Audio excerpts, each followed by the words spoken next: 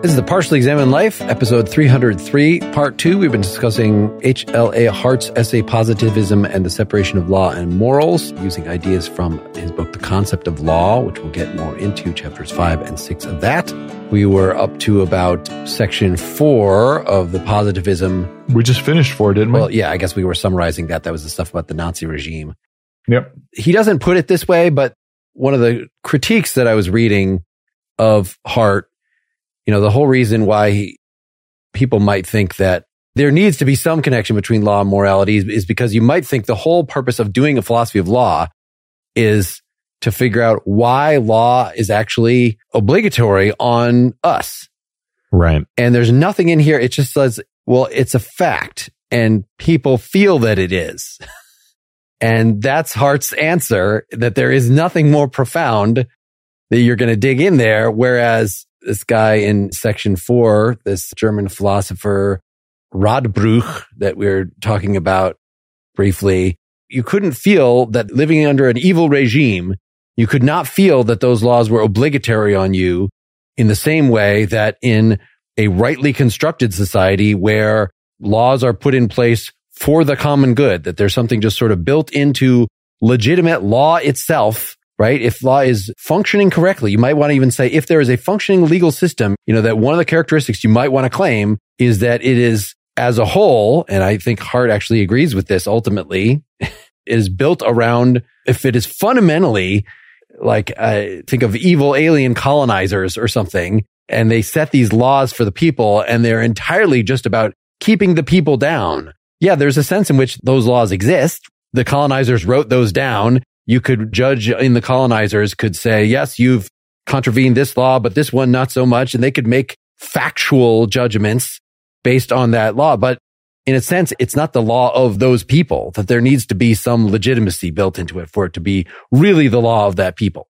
I mean, that's the question about whether a legal system exists that comes up in 6, which is maybe as far as Hart goes to this idea that there's something that maybe more morality comes in. But to me, his interpretation is that what you have there is just a complete and utter failure of the legal system at all. You have something called lawlessness. In a state of lawlessness, it just means that the laws don't exist because no one's obeying them, because that's a condition for there to be laws and have a legal system. And there's nothing more magical about it than that. They don't exist because there's a activity of laws existing is that they're obeyed in some kind of normal way. So what could have happened in the Nazi regime is that it could have gone into a lawless state in which people stopped obeying the laws. I mean, that would be a peculiar thing to call a totalitarian state full of laws, right? To call it fundamentally a lawless state because everybody knows it's totalitarian and they don't respect it, except for the people that are at the top trying to foist this on people.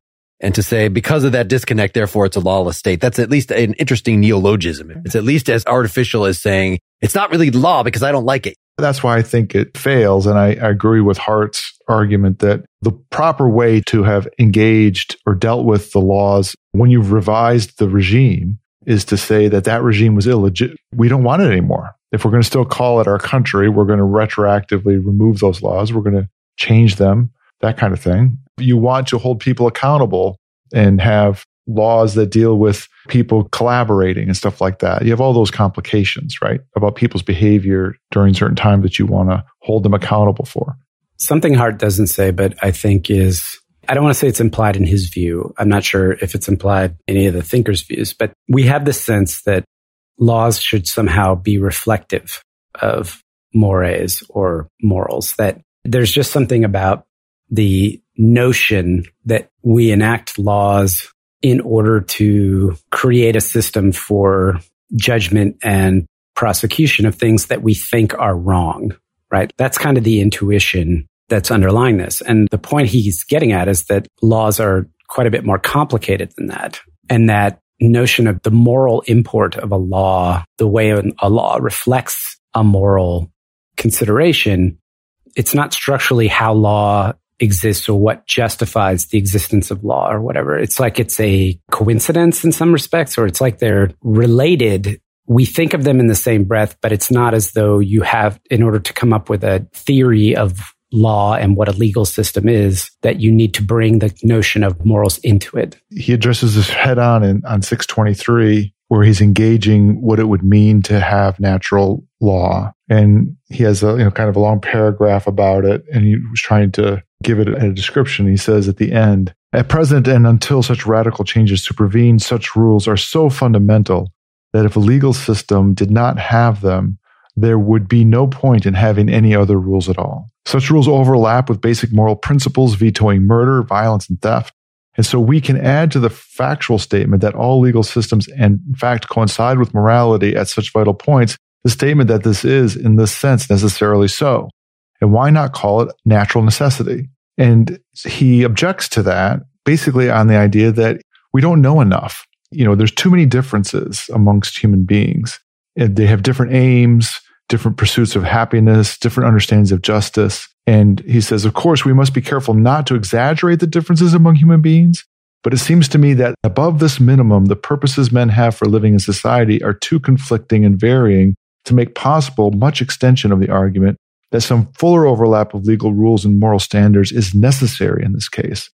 And this is really at the root of him being a classical liberal. The reason why we have liberalism. And I wanted to bring back a reference to at the very beginning where he's basically saying, look, the utilitarians were in this mode. Their structure was giving us the basic structure for defending all of our normal liberal law and government. He points out Bentham. He says in his elements, there are, liberty of speech, of press, rights of association, the need that laws should be published and made widely known before they are enforced, the need to control administrative agencies, the insistence that there be no criminal liability without fault.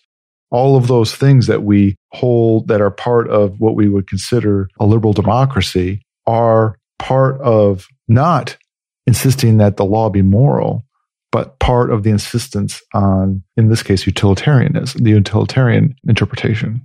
So it's the whole idea that justice is prior to the good, right? And there's a thin conception of justice focused on rights, and thinking back to Sandel here, and that we have a pluralistic society in which, many different conceptions of the good can flourish. So if Catholics believe that life begins at conception, that's fine. There are other groups who don't, but we don't want to see that conceived of as natural law, or not all of us do want to see that become part of the law, right? It sounds like that's the worry, which is that, natural law theory settles more questions than we want our legal systems to settle in a way.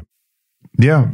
That's a historical point about utilitarianism that we probably should have been aware of and made earlier in our discussions of utilitarianism, because inevitably, yes, we say there's a difference between act utilitarianism and rule utilitarianism, but that opens the door to so much. It sounds like, a truly utilitarian government would just be without principles, because it would only have the one principle of utility, and it would determine, should we kill Dylan? Let's calculate, would him dying make all of the rest of us a little bit happier? And with that, we could measure it in Platon, Bentham being the most supposedly just crude version of additive pleasures and pains in a way that even Mill, backed away from. But no, apparently right there in Bentham was all this stuff when it actually came down to implementing a social policy based on this, a full-blown suite of rights. So no Platons leading to totalitarianism at all. They thought they could ground rights and the concept of utility. There was one part I noticed in the Nazi chapter. So 620, making the point, this is still in 4 actually, part of the mythical apparatus that he's arguing against is the desire that there be the law. Again, another source of why would you be coming at this and thinking that morality and the law have to be the same? Well, think about the Crito. Think about Socrates arguing. He really, this is the deal I made. There's something fundamental. If you think society is this natural thing, society's laws, even though, individual things, the legislature might make a bad call and condemn Socrates to death, you have to go along with it because ultimately there's something unified about law. You could almost think of it as a single will speaking its words through all the different things. And that would give you I don't want to say a critical apparatus because it's just a metaphor, but for saying whenever the law seems to contradict itself, it's like interpreting God's will. Why does God allow evil? Well, that seems like a contradiction. He wants us to do well, but then he's allowing this evil. and we have to give some sort of theodicy for why to smooth that over. And Hart is just saying, don't try to do that with the law. Please don't. Just acknowledge that the law is kludged together from lots of distinct acts by legislatures or whatever, what over time. And it's why we need judges to work these things out.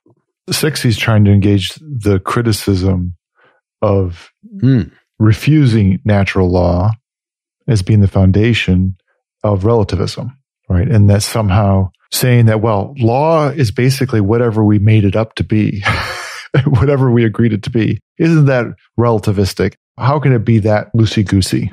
We could euthyphro it and say, do I obey the law because that's just what the law says? Or do I obey the law because the law built into its teleology is trying to accord with the good? It's the same as the euthyphro problem. Do you obey God just because God says so? Or is it because God's nature is such that God will do good? And so that's why I obey what I assume, so this entirely the same background as natural law theory. It is sort of, but I think this aspect of the question comes up a lot better in 5 and 6. But this notion that there's other things you buy into that are unwritten about laws and about a legal system. So for instance, that you will respect the legal system itself. And that's different than saying, I'm going to obey a particular law. It would be that something like, I more or less buy into this legal system and all of the habits and normative behaviors that go into supporting the existence of the legal system, and that the legal system will never be strong enough to withstand rampant disregard for its mechanisms. It'll just become lawless and cease to exist. And that to me is a very, very interesting, timely question regarding all of our questions that's going on contemporaneously regarding the importance of respecting our legal system and working within it. What he'll conclude is just that, and this is on page 626, is that he goes through some of this non-cognitive stuff, which is just that, morality isn't real. It's not real. It's not rationally grounded. That's the idea. It is moves in a language game. When I say that is good, what I'm saying is, yay, that. Expressing emotions or... I want you to believe that. I believe that, he'll say even if we reject non-cognitive theories, right? So morality is real. What follows is nothing, he'll say, right? So laws, however morally iniquitous, would still, as far as this point is concerned, be laws. Yep. The only difference which the acceptance of this view of the nature of moral judgments would make would be that the moral iniquity of such laws would be something that could be demonstrated. It would surely follow merely from a statement of what the rule required to be done, that the rule was morally wrong and so ought not to be law, or conversely, that it was morally desirable and ought to be law. So we can still say, what ought to be law and what ought not to be law, and we can still think that we have rationally grounded real moral reasons for doing that. But the idea here is that we still ought to be making a distinction between law and morality and saying if the law is immoral, it doesn't cease to be law. It just isn't a moral law. I mean, this is making me want to go on a Hobbes digression, because for Hobbes, it actually seemed like there was no morality in the state of nature. I mean, we have these natural rights. In other words, there's some telos built into human nature that pushes us to sign the social contract and to assume that we have signed a social contract. But strictly speaking, there is no justice and injustice until there is a state to say what is just and unjust. And so morality, if it even exists at all in the Hobbesian system, seems like it is derived from, it is something that is an extension of the legal system. I think somebody like Hart would have to say, even if you believe that, of course, the legal system is going to be a finite number of things. Whereas, again, going from the general rules to actual cases, right? So when you're actually making moral decisions yourself, what should I do now? There's no law that points to you specifically. I don't know. This is just an argument that there has to be something like morality, even in the, I would say, radically relativist, authority-based system that Hobbes puts forward. The fundamental, if you're saying that's like the most basic kind of legal positivism. Yeah, in the state of nature, we have the right to kill whoever we want. Yeah, so that changes when we want to be nice to each other and have a society. We give up that right, which is frustrating. Be an interesting conversation about Blood Meridian. Yeah. Oh, I should start reading that, actually. All right, what is the next thing people have starred or whatever in his essay here? 627. Almost at the end. So surely something further or more specific must be said if disproof of non-cognitivism or kindred theories in ethics is to be relevant to the distinction between law as it is and law as it ought to be. And then he's referencing Professor Fuller of Harvard. In no legal system is the scope of legal rules restricted to the range of concrete instances which were present or believed to have been present in the minds of legislatures. This indeed is one of the important differences between a legal rule and a command, right? So a command it's about the intent of the person giving the command. It's a personal relationship between the commanding person and whoever is receiving the command. And law is something else that, as Mark has already pointed out, is independent of what's going on in the minds of legislatures. It gets codified, right? The bill might be 1,000 pages. It might be assembled by a lot of different experts, different parts written by different lobbyists, different parts of the bill written by different people. And then, so you as a legislature don't even know what's in it. It's code, right? It's like computer code, and it's going to execute the way it executes, except that the execution, the interpreter that it's running through, rather than just being a machine, is a human being who has to be able to think about that. And what they're not doing is thinking, well, what was in the minds of the legislators when they did this? You could think what should have been in their minds if they were actually considering the whole thing. Yeah. Right. Yeah. I like the way Hart concedes the point, which is sort of the insight and the concern of the natural law people, is that interpreting some cases that, we reflect on interpreting the legal rules. This is the bottom of 628, we find after reflection, this interpretation to be so natural an elaboration or articulation of the rule that to think of and refer to this as legislation or making law or a fiat on our part would be misleading. So the argument must be it would be misleading to distinguish in such cases between what the rule is and what it ought to be, at least in some sense of ought. He basically concedes that, so I get it in certain cases. But in the middle, he says, but it's really, really important that after all is said and done, we must remember how rare in the law is the phenomenon held to justify this way of talking. How exceptional is this feeling that one way of deciding a case is imposed upon us as the only natural or rational elaboration of some rule. Surely it cannot be doubted that for most cases of interpretation, the language of choice between alternatives, judicial legislation, or even fiat, though not arbitrary fiat, better conveys the realities of the situation. So it's in these penumbra interpretation cases, right, where there's a little window where the light of natural law might be able to shine in, or the light of morality, let's say. This is one of the intersection of morality and law moments. The way he puts it on 627 is, the inclusion of a new case under the rule takes its place as a natural elaboration of the rule, something implementing a purpose, quote unquote, which it seems natural to attribute in some sense to the rule itself rather than to any particular person, dead or alive. So this joins what I had just been saying to what Dylan is pointing to, which is we're not referring back to intent of legislatures. We are thinking in these penumbra cases, let's say, not in the core cases. You might think about the common good or what it's natural to attribute to the rule itself, or however you want to put it. I think he thinks there is a real intersection here between law and morality in these cases. And that's really interesting because we'll get more into this very big problem of interpretation when we get to Dworkin. I would modify what you say, Wes. The penumbra is where there can be an intersection of law and morality, but there can be an intersection of law and something else. The example that he cites from Wittgenstein on page 627, I think it is, show the children a game. So I teach them how to gamble with dice. And the person says, no, not that kind of game. That's not what I meant. And a lot of what can happen in the penumbra, but also not in the penumbra, is the sense that there's an assumed set of conditions and understanding that go into the articulation of a law or a rule.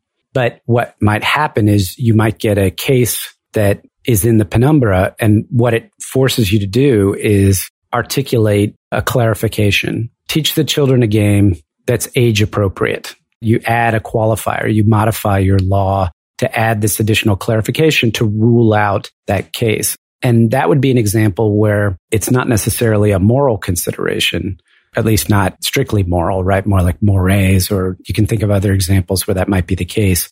This is something that we see all the time. Like, if you're into the cryptocurrency stuff, right? We have laws that regulate banking and the trading of assets and currency and what you can and can't do and interest rates that you can pay on currency. And the technology is so far ahead and out of line with what the laws were conceived to regulate.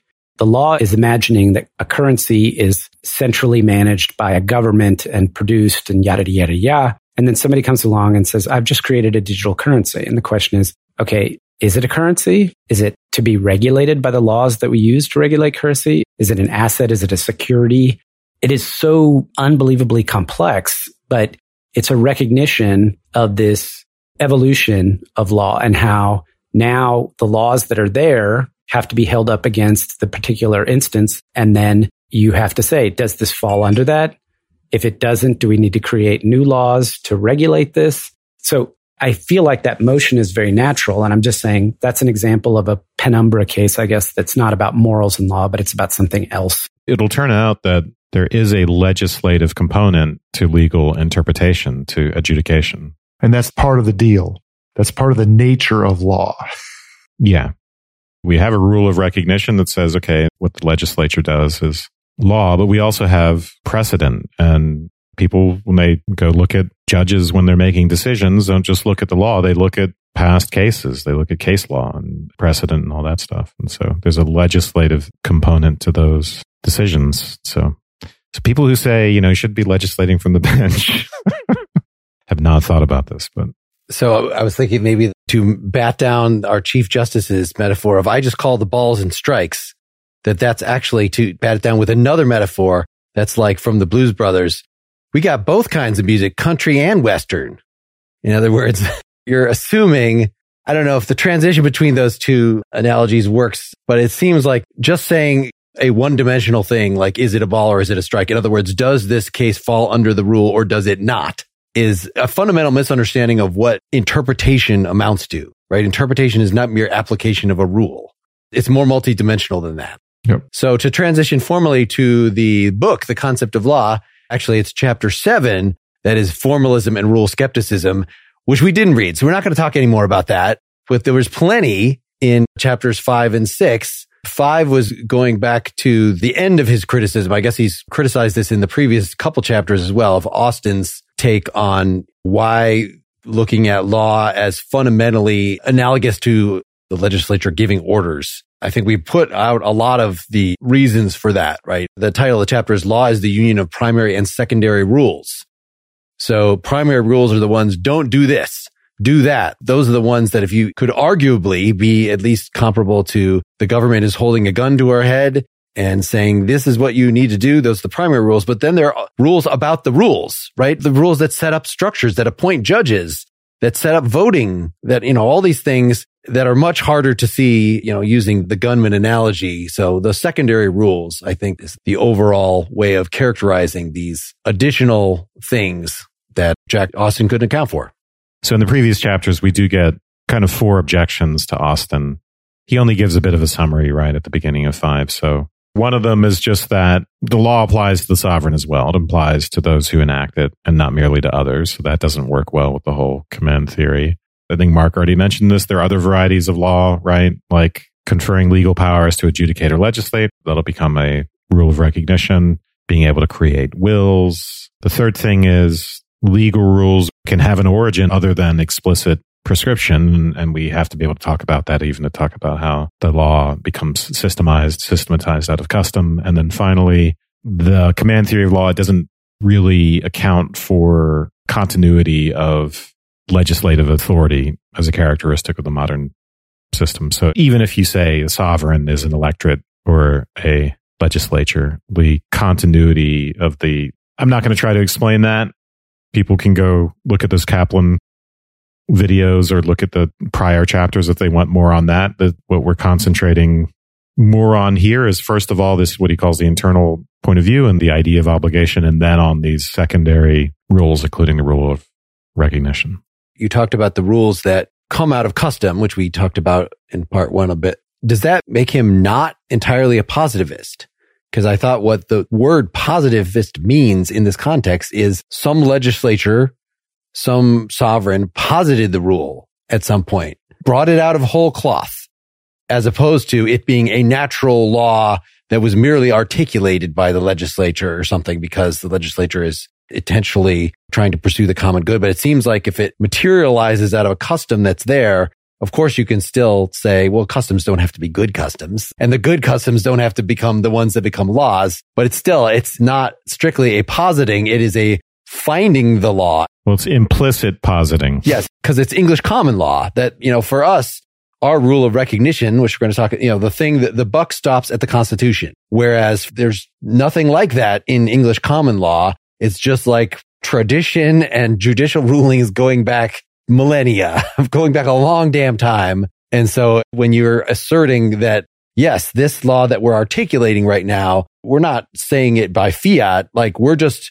articulating the thing that we already follow. We're finding the law. But Hart doesn't agree with that, does he? I mean, he can't possibly agree with the idea that we would properly call that finding.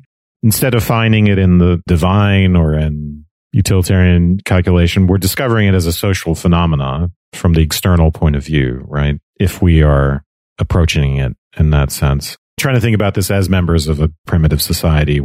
Mark, you're bringing up a point about when it happens as custom, the positing is not explicit. It's natural in a way and it's not natural. It's natural in the sense that this develops naturally as part of the social life in a society, but that doesn't mean it's natural in the sense of natural law, where it's grounded in some metaphysical reality. It's grounded in a social reality. Would Hart agree or disagree with the notion that laws exist outside of a legal system? My sense is he would say that laws don't exist outside of a legal system. He calls them rules. So before could have a primitive society that has rules against stealing, rules against killing other members of the community. But those aren't laws. Those are rules. And there might be people enforcing them. You kill the guy in the other hut, then some other guys might come and drag you out and string you up yourself, right? They might even say you violated the law, but that wouldn't be a law according to Hart because there's no legal system that's doing that. I mean, the legal system would include, right, the centralization of the authority that actually does that punishment and a lot of other stuff that we're going to talk about. But I think we should talk about this idea of obligation section a little more, even though we've done some of that, because this is kind of the central problem. When you say a legal system, Dylan, do all the laws have to be articulated? Because I felt like that was one of the things that Hart was recognizing is that part of this underdetermination of law, that makes judges necessary is that there's a set of background assumptions behind any law that have to be rules or customs, something that falls short of law until, I guess, a judge explicitly makes it part of the legal system by casting a ruling on this.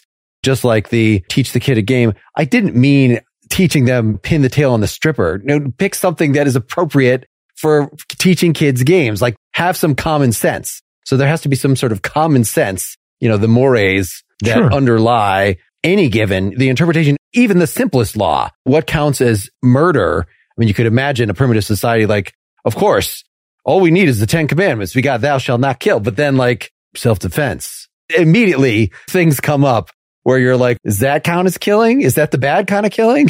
It just turns out not to be true that there's a rule against killing. It's just a rule against certain kinds of killing. Uh-huh. Right? So it's a rule until it starts to get codified. Yeah. The fine print on the 10 Commandments. Yeah. Until there's a rule of recognition that says, yes, hey, this is the process for making it a law. And when this process happens, it is a law.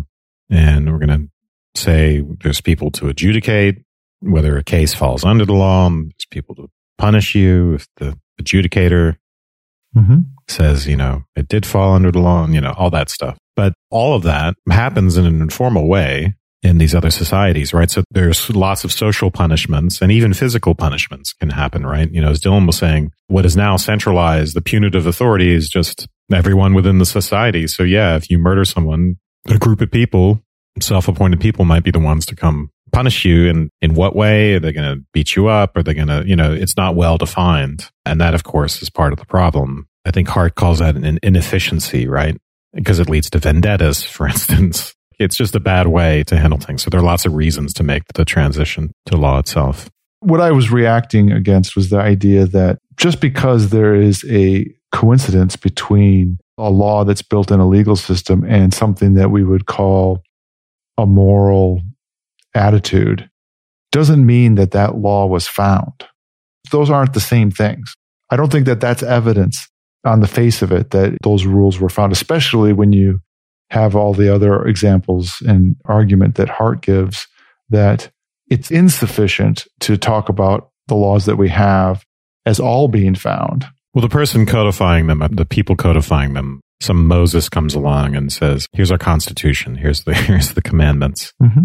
It's unlikely to work if that's just a matter of his personal whim or even his longstanding reflection on what he thinks is going to make a good society. He's probably codifying and systematizing what's already there. I think that's, correct me if I'm wrong, that's what Mark was talking about as a kind of finding. And it kind of goes again with the thing I said that Hart hated of seeing the law as a geist, as a spirit, as let's ferret out the American character, ferret out what the British character should say about this, and using that as your guiding principle, which I kind of think is what judges do. As, certainly at the Supreme Court level, they care about whether, even in these abortion things, the majority in the Dobbs is saying it's really not the case that everybody's for abortion and that's just the common thing.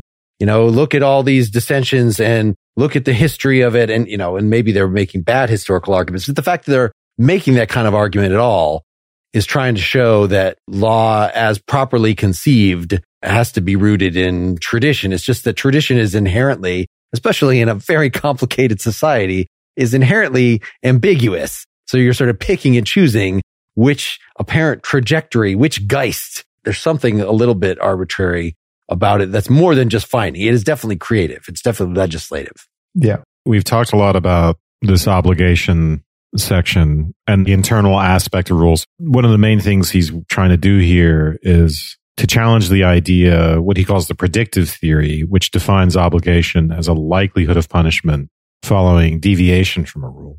The behaviorist take, yes. And it doesn't get at the internal aspect of rules, right? And part of the problem is, he gives the example of the red light. So the red light to an external observer, right? If the red light, in the sense of a light for cars, to an external observer who's not part of that system, you could just say, well, okay, that's a sign that people are going to stop because I regularly see people stopping when the light is red. And then if they don't do it, I see them get in trouble, punished, whatever, pulled over. But within the group internally, it's not just a sign, right? It's not just a predictive sign that people will stop. It's a reason to stop. And there's a sense of like, I had an obligation to stop. It's not, oh, I'm going to predict that I'll probably suffer if I don't stop. It's like, I have to stop. So the way he puts it is that people use rules as guides to conduct, and they use them to make claims. They make them to make demands. They use them as the grounds for criticism, as a grounds for punishment, and also as a reason to be hostile, right? It's not just a prediction of hostility. It's like, that person did something wrong. I'm pissed off at them. They broke the rule. They shouldn't have done that. And so that's what these previous forms of positivism have not caught on to. So I'm still a bit puzzled by what that does for us. It was interesting to me because he actually uses the exact same language that we got when we went and did the Langer episodes. He says that for the external observer, the red light is a sign that people will stop or might stop. It's like, where there's red light, there's stop. But to the internal observer, it's a signal that they should stop or that they must stop. And it put in mind with, the talk of symbolic language, the notion that it points to something absent. And I didn't make much of it, but I thought it was really interesting that because it's pointing to this idea that signaling is a much more complex function than simply signing, if you will, or to be a symbolic function is much more complex. And in this case, what he's trying to get at is that to the internal observers, the laws or the rules function in a much more complex way than can be captured by the external observer in a simply descriptive state. I thought of that as well, yeah. The other thing I wanted to say here, though, is that what's puzzling to me is that it's not just a prediction of hostility, but a reason for hostility. And then I'd be like, damn it, that person ran a red light. They shouldn't have done that. Screw them. And then someone says, well, what's the reason for your hostility? I would probably revert back to moral language. This becomes like an argument for or it might, natural law points of view. I haven't thought about it. So that's what's confusing to me. That becomes a moment where you say, well, I want to justify the normativity of the law. It seems like I have to refer back to normal language. There might be other ways to do it, right? It's just that, well, that's what we all agreed to. I have to do it. Why should they? There may be other reasons on top of the moral considerations, right? That it's dangerous to run the light, that someone might get hurt. There might be other normative, purely legal reasons on top of that to be hostile. So what if you're stopped at a red light and the lane next to you is open and you see a cop car come up and they turn on their blinkers so they can go through the red light, and then they turn off their blinkers as soon as they get through the red light and they continue on their merry way? That was legal what they did. But you would be like, I think it says something about the psychology of, Yeah, that pisses me off. Yeah, exactly. Because I know they're just trying to get to Dunkin' Donuts. Sorry. Sorry to anyone fans who are police officers.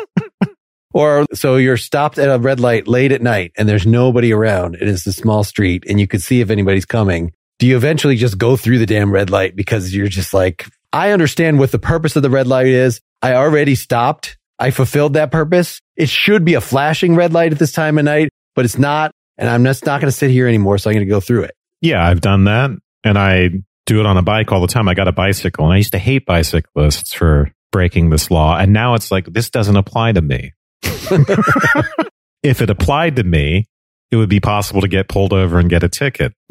But it doesn't apply to me because that couldn't happen. But anyway, what I was trying to get at is like, is there a way to, he's explaining the internal point of view in terms of hostility and normativity, but can we actually do that simply in legalistic, non-moral terms? If we're talking about hostility, don't we always get back to morality? So I'm a little bit confused about, and it may just be that inevitably our sense of the normativity of law is always moralized. It could be the case that morality and the law are distinct, even if psychologically we are bound to feel the force of the law via moralization. Maybe all normativity is moralized. So like, I don't care about etiquette really because I don't moralize that. Whereas somebody who actually cares about etiquette is like actually affronted. Oh, what a terrible child rearing to have your elbows on the table or be chewing with your mouth open or whatever. Mouth open. That's so inconsiderate. Just show me the contents of your mouth. Like we do moralize all that stuff, even though nobody's saying that etiquette is morality. Well, yeah. I mean, they're bad people if they do that. So, so yeah, he wants to admit this. And I really liked in this paper that there are so many different kinds of levels of normativity. But psychologically, I think you might be right that we are not that subtle creatures. If you shouldn't do it, you shouldn't do it. And you'd have to pin me down, and make me like, well, but do you really feel the same way about, yes, okay, well, fine. I feel different strengths of these things. I don't feel like somebody should be flogged for eating with their mouth open, but they should get the stern look.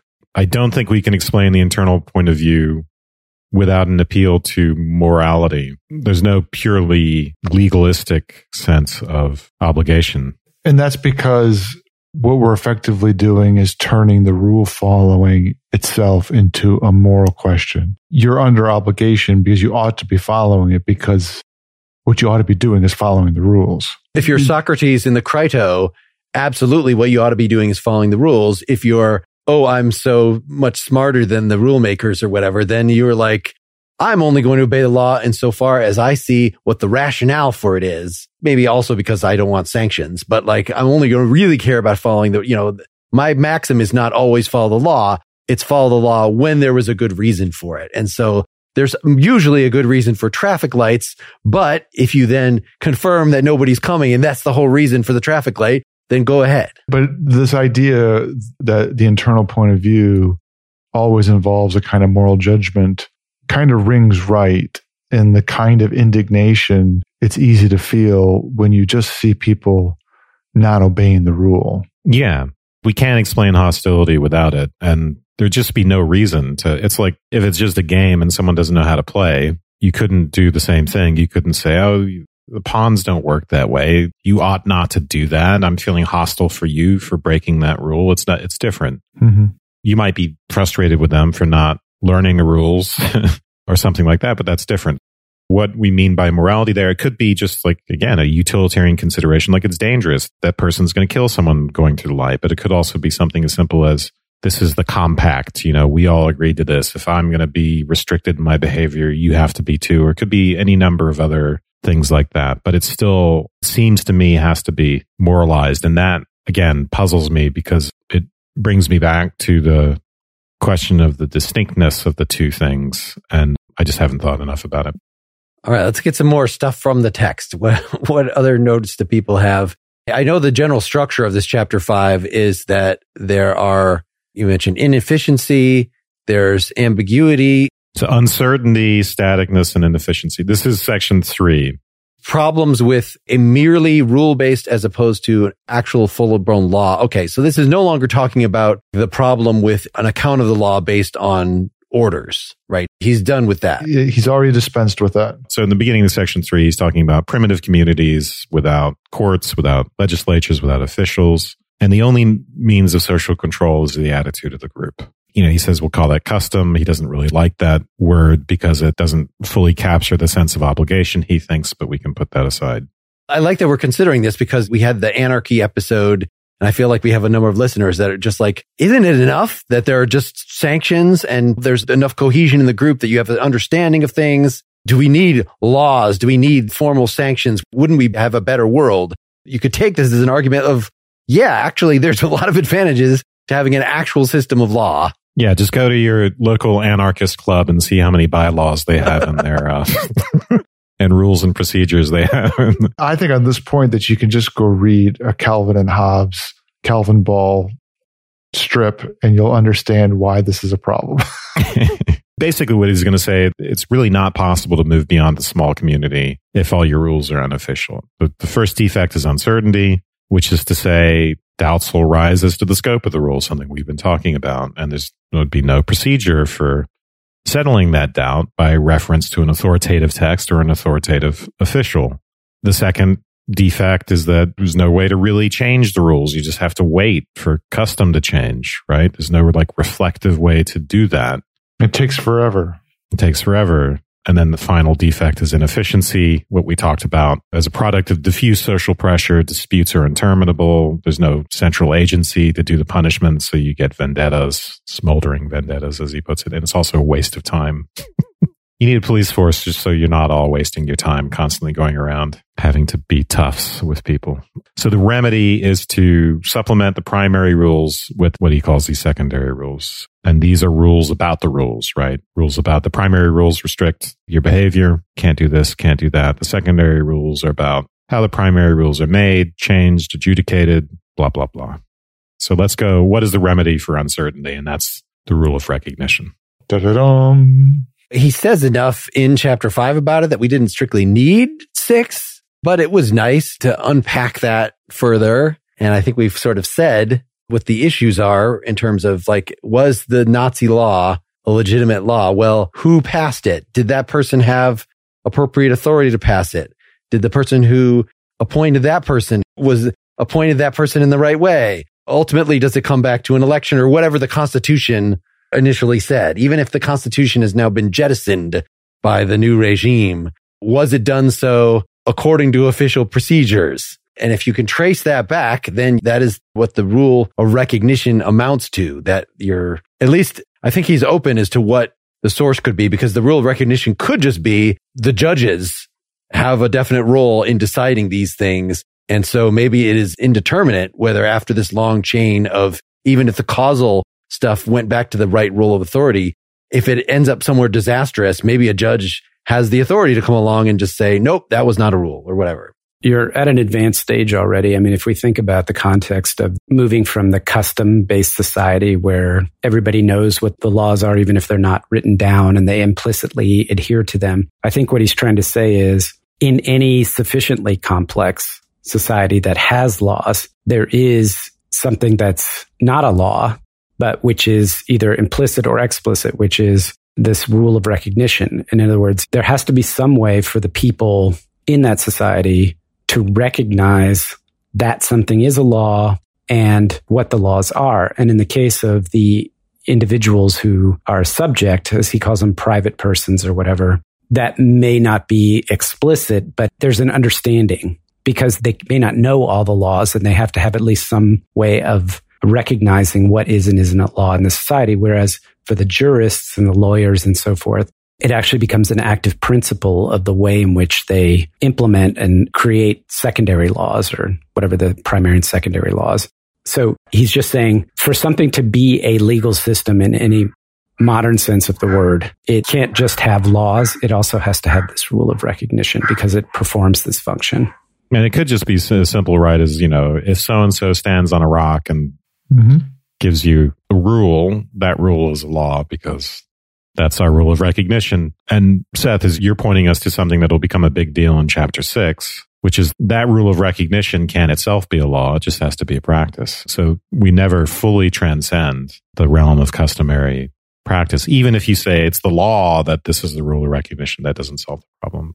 So it could be something that simple. It could be an authoritative list or text, a constitution, a more developed complex system with a legislature, right? Just having a legislature and saying, hey, if you go through this process and put this thing in writing and all you guys vote, and that's the rule of recognition. That's an example. But what's important about it is like the motive force for the legal system. It addresses a couple of those three different problems, but essentially the law of recognition is what makes possible the secondary laws, which is really what makes possible movement in the law. So it's not simply a foundational principle. It also, in essence, is the energy behind how you might recognize something else as a legitimate source of law, or how you might delegitimize a source of law, or how you adjudicate between different sources of law. And he gets into talking about ultimate and supreme or statute versus statutory. I don't know the terms, but without the rule of recognition, you can't have any of that stuff. It's making me think of Schoolhouse Rock. I'm just a bill. Yes, I'm only a bill. And how we tell our kids about what the rule of recognition is. It's very important. It all boils down to the things in the Constitution and our customs for dealing and making those a reality. And what supports that? Well, just custom. That was the last verse of that was left off. There's no reason. It is what it is. just what we do. It seems to work pretty well. I think before we end, we could just finish up quickly by saying, because we could use the part 3 for chapter 6, but saying what the rules of change. So the problem of staticness is solved by rules of change, which involve powers of individuals to introduce new primary rules, which of course is connected to rules of recognition, right? When we get to things like a legislature, but also there's wills and contracts and ways for people themselves to kind of take on individual legislative powers. But anyway, the point is that there are rules according to which we can actually change our laws. And then finally, the remedy for inefficiency is adjudication. So we empower certain people to say whether a rule is broken. We say, you're a judge, you have this particular power to do this. We establish processes too, right? Trial by jury and how to bring in evidence and stuff like that. And all this makes very vivid when people talk very commonly about the system breaking down now. If you have exactly 50 judges making rulings against Trump on the election thing, and a lot of people just saying, well, those judges, they're all biased, or they don't accept that there is any adjudicator that is objective. And so what Hart's analysis of this rule of recognition, it's not that everybody recognizes it all the time. It's just most of the people, and particularly the people who are cogs in the legal system itself, have to recognize this as the chain of authority. Like, it doesn't necessarily matter if you have a bunch of peasants. They're only kept in line from the sanctions. There has to be internal respect for the law, qua law, for the thing to work. So the question is, the skepticism that we have, is that merely on the margins, such that there are always people who live in the society that are moved by baser motives than respect for the law? Or is there some actual disruption? If there were parts of the law, the Trump appointed judges that are fundamentally going in different directions, and this is the criticism that people have, of course, of the Supreme Court now, that we don't even have a body. We haven't gotten to the point of, I don't just cast a dissenting vote on this ruling. I'm going to say this majority ruling is not even a legitimate ruling. Like, no, they're not to that point. I'm going to go and start my own Supreme Court. Again, yeah, right. Well, he'll bring up in chapter 6 the case of South Africa, where there were appeals courts set up to, oversee the regular courts, and the regular courts were saying, well, those appeals courts aren't valid. Yep. It'll be interesting when we get to the most recent abortion decision and the dissent, which is pretty withering and, a good piece of writing and reasoning. So even if they're not saying this isn't a real decision, they can get pretty heated. So next time, though, we are going to be talking about this Dworkin-Hart debate. So we're going to read Dworkin's 1967 article, Model of Rules. Well, we're going to do chapter 6 for part 3, right? Yes, but before that, we have a part 3, which only the supporters will get to hear, where we'll go more in detail on chapter 6, which is just more about this rule of recognition. We've given the outline, but there's still a lot of good stuff still in here, and we can do some more. Don't undersell it. We're going to get to the ultimate rule of recognition, which is like... You're not even going to give it away. All right. No.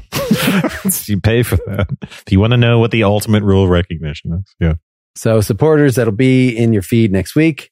The rest of you, again, go to partiallyexaminedlife.com/support. Get in the club.